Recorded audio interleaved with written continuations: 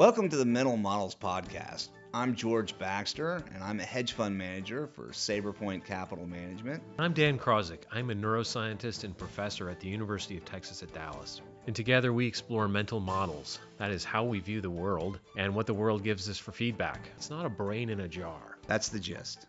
All right, welcome back. We are going to talk more about the psychology of a pandemic once again on the Mental Models Podcast. And we had done a recent episode on the timeline of the group and individual thinking in psychology related to a crisis, specifically a pandemic. And we thought we would follow up on that by reviewing some recommendations from a recent paper in the prestigious journal Nature Human Behavior. It was authored by Jay Van Bavel from NYU and a number of other colleagues from the social sciences.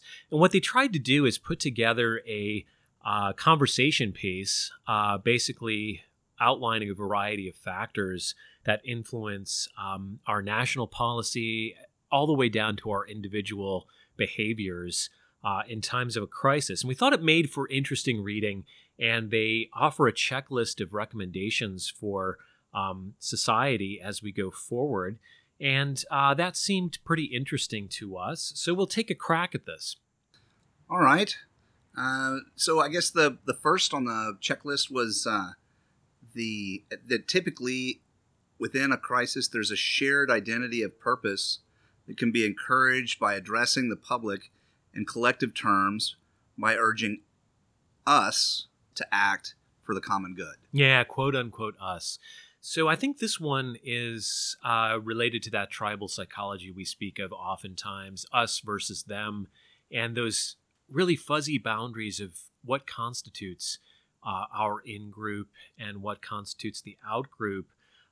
We've seen things devolve a little bit in the United States to move toward more of a politically balkanized, tribalistic viewpoint on the virus. But we noted early on that there did seem to be this unified sense of purpose nationally, and with state and national level government working together, that seemed like that was occurring, giving one unified message for the common good. So as long as you can define the in-group as all of us together, you have a chance to make some really good things happen. Yeah, and it's interesting. You know, we tend to want to associate with things that are positive. Robert Cialdini, in his book, The Psychology of Influence, once wrote something along the lines that if you listen to people talk about sports teams, and they'll say, we won the game if their sports team that they like, even though they were just merely a participant or a fan, if they win. But then, of course, if the sports team loses, they tend to say, well, they lost. Yeah, and you even get physiological responses to that. So sports teams are an interesting arbitrary in-group simply because you can root for them from anywhere in the country, and you can be as distant from the players as if they were complete strangers from around the world, and you become bonded by a common set of colors and the immediacy of the drama. And it's been shown that if your favored team wins, you actually get a boost in testosterone level. Okay. And if they lose, you get a transient decrease. And likewise, oxytocin fuels a lot of this in-group behavior. Higher oxytocin levels tend to accompany viewing a baby, viewing in-group members' faces, and it makes you a little bit more friendly toward the in-group and more hostile toward the out-group. So unintuitively, a lot of those tribalistic tendencies occur, and it's important that our public policy officials frame it around the collective good being the most inclusive us possible. All right, so next on the list, recommended by Van Bavel and colleagues, is identifying sources, for example, religious or community leaders that are credible to different audiences to share public health messages, and that this can be affected. Okay, so what do we think about this one, Dan? Well, it goes back to the fact that we are a divided society, and people get their news from different sources and trust different people in different positions. So I think this is what we'd consider a framing effect, where the packaging really matters. If you identify with a particular leader, You are likely to take what they say to heart. If you reject that person's politics or their style, you may actually reject the message. Yeah, I mean, I guess in the case of the pandemic, here we've got a number of different people with different messages, depending on, in a lot of cases, that it's associated with party affiliation. Certainly, Andrew Cuomo has emerged as a type of leader in New York State, and a lot of people are listening to him. And sometimes what he's saying goes against the national level recommendations from the government. And then I guess to contrast that, you have Fauci, which maybe has had broader appeal, but there are some groups that actually see him as being quite controversial. Yeah, so that's one of the big challenges with this particular point is how do you get the same message to be packaged by different sources without running the risk of people discounting it based on the source?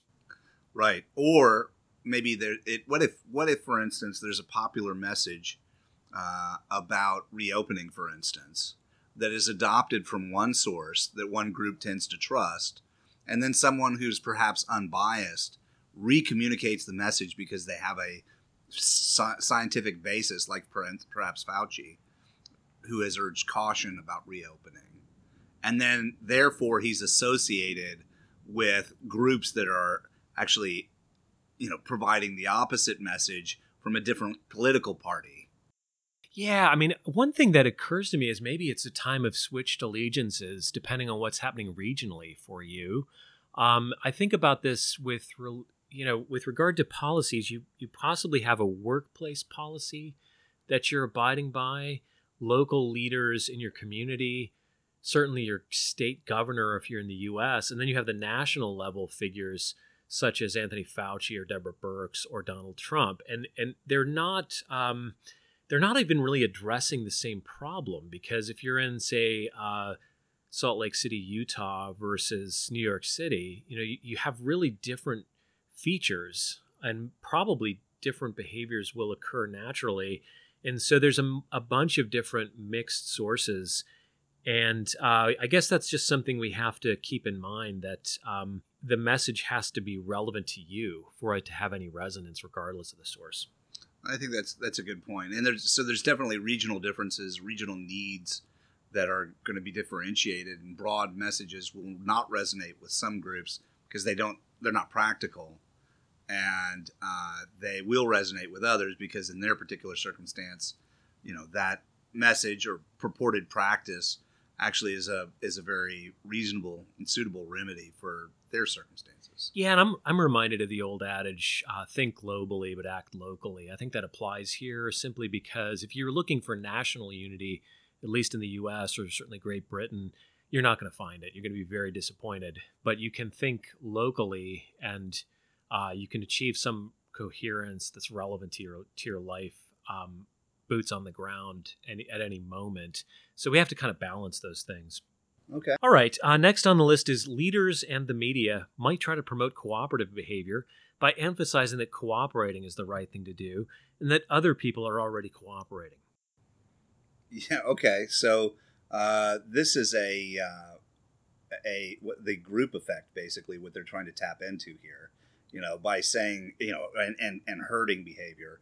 If you say, oh, everyone is already doing this, then that tends to have a powerful psychological effect on people, thinking that, it must be the right thing to do. Absolutely. And we've talked about this before with regard to some of these strange effects in psychology. I'm reminded of some of the work that indicates, you can start to corrupt people's answers to even simple questions by group influence. By, one of the classic examples is you have a series of simple lines of different lengths drawn, and you have to say what's the longest. And it's all going along fine, and you're watching others also judge the longest line. And at some point, the group who's in on the experiment begins to say the second longest line is actually the longest. And people succumb to the peer pressure because they think they must be missing out on something, or maybe their own perception's faulty. So we do have a tendency to want to join the in-group no matter what they may be doing. There's a fun little experiment that you can conduct yourself on this tendency. The next time you go into an elevator, People tend to turn around and look at the number that's, facing the door. Well, don't turn around. Just stand there and stare at everybody when you walk into the elevator and face towards the back of the elevator. Yeah, that does promote a sociability in some ways, but it breaks with a norm. Right. But what I think is interesting, I think Cialdini mentioned this at one point in time, and he said that there's actually instances where people do this, and everybody ends up turning around facing the other way.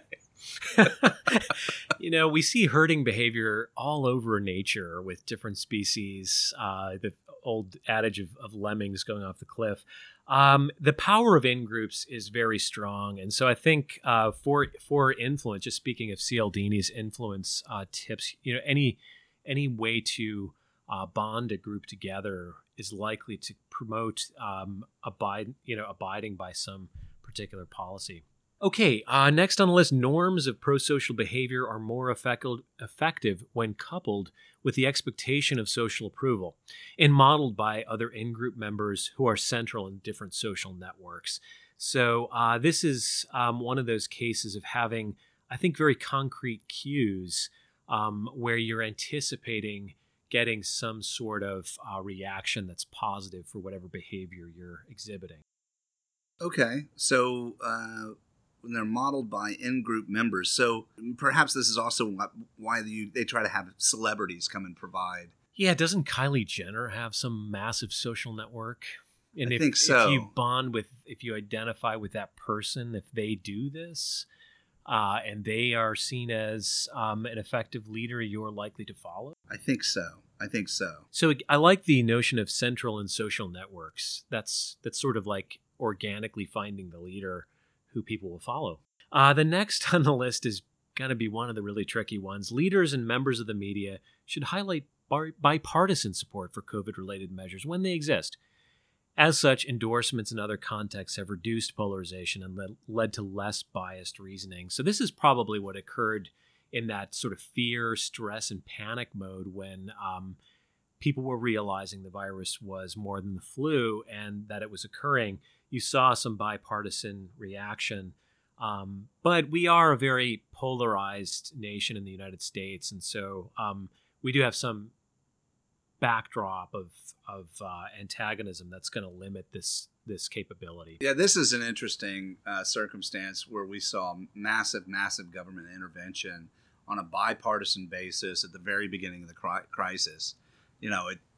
It kind of reminds me of an old saying that I think they used to use in maybe it was World War I about there being no atheists in foxholes. But in this case, there are no libertarians in foxholes. Yeah. Everybody may have had some notion of not believing in government intervention, but when push came to shove and it looked like we were going to, and we have this massive disruption to the economy, everybody got on board pretty quickly, particularly in an election year, to have massive government intervention on a scale never seen. Yeah, people can be mobilized under the right circumstances. Okay, there's a need for more targeted public health information within marginalized communities and for partnerships between public health authorities and trusted organizations internal to those communities. So this is really about reaching the diversity of people that may be struggling.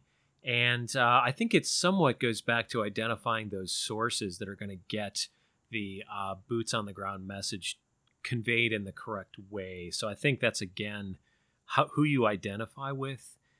The more it comes from that person, and the more the message is tailored as relevant to you, the more it's going to be listened to. Right. And I guess, again, to the extent that these, you can have cooperation among desperate groups, it makes a big difference because certain authority figures are going to just resonate so much more powerfully with the group that tends to be aligned with them. If those authority figures are working together and have a consistent message, then it can actually work more broadly for the group as a whole.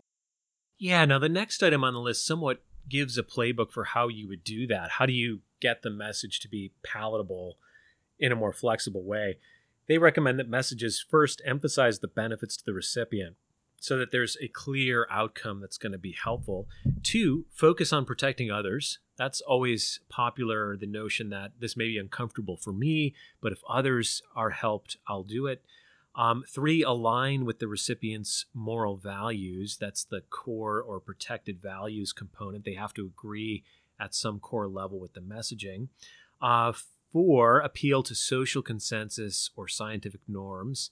Or 5, highlight the prospect of social group approval, and that tends to increase persuasion. So a whole bunch of different fronts to press on there, trying to align with people's moral compass, the helping of others, and make the benefits tangible for any sort of policy or behavior. When I read this one, Dan, it makes me think of masks and how controversial they've become with some groups, and how I could see efforts on the part of authorities to try to, and influencers to try to get people to adopt the wearing of masks. But, somehow ultimately, at least with certain groups, that has not worked. It's actually kind of gone in the opposite direction. Yeah, a persuasive message I heard along these lines was, my mask is to protect you from me. And it puts it out there as a public good. I'm actually doing you a service by wearing this mask. And I think that's maybe one way that could be leveraged.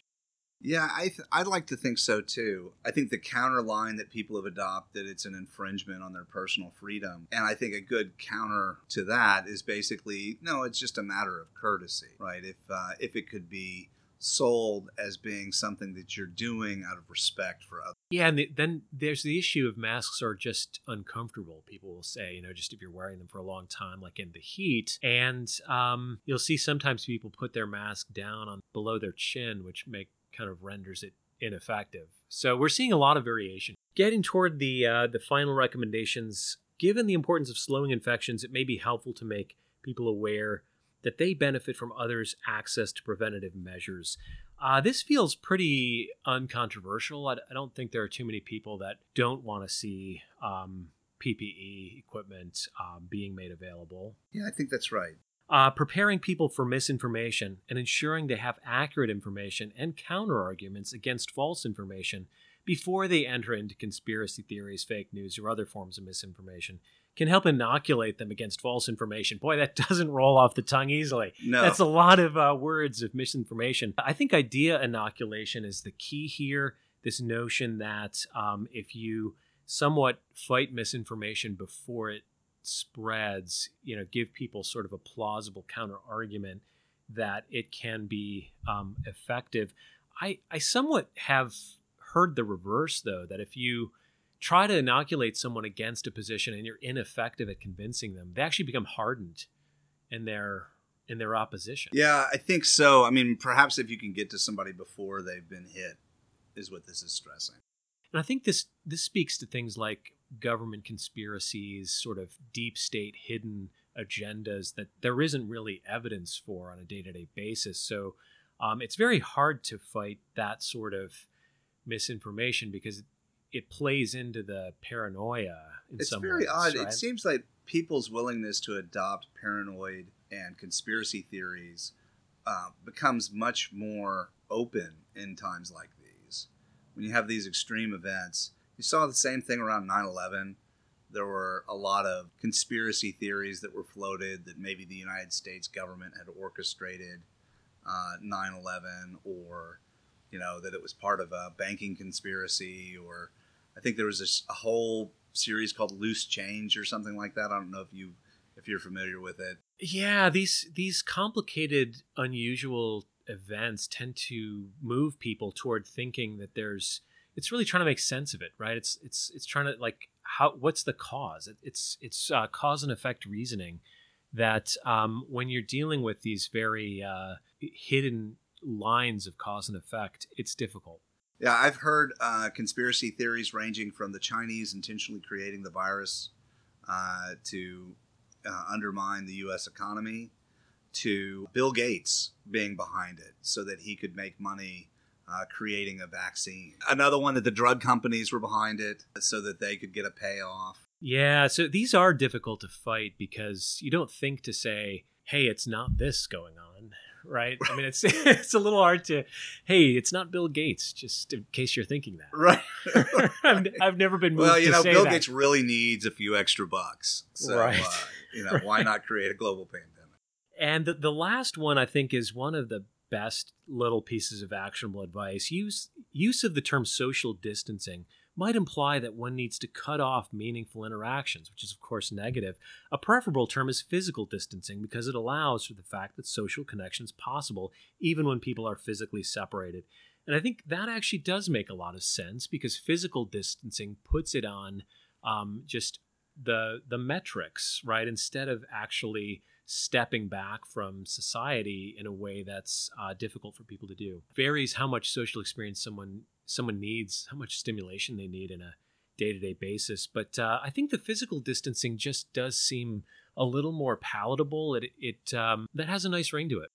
Yeah, I think perhaps it has less of a connotation of isolation. Okay, so in this episode, we've reviewed advice from Jay Van Bavel and colleagues on psychological responses that you can incorporate under conditions of a pandemic, and things like framing effects, the source, in-group mentality. All of these things can be helpful techniques. So we'll go ahead and keep physical distancing, but be socially engaged. Sounds good. All right. Thank you for spending your time listening to the Mental Models Podcast. Content matters because your brain does not exist in a jar. Please subscribe and like Mental Models Podcast. The 5-starred book, Understanding Behavioral Bias, A Guide to Improving Financial Decision-Making, is available through Amazon. This book will help you overcome the biases that are keeping you from investing success. The Mental Models Podcast can be found on SoundCloud, Apple Podcast, Overcast, iHeartRadio, and Stitcher. Please subscribe and thank you for listening.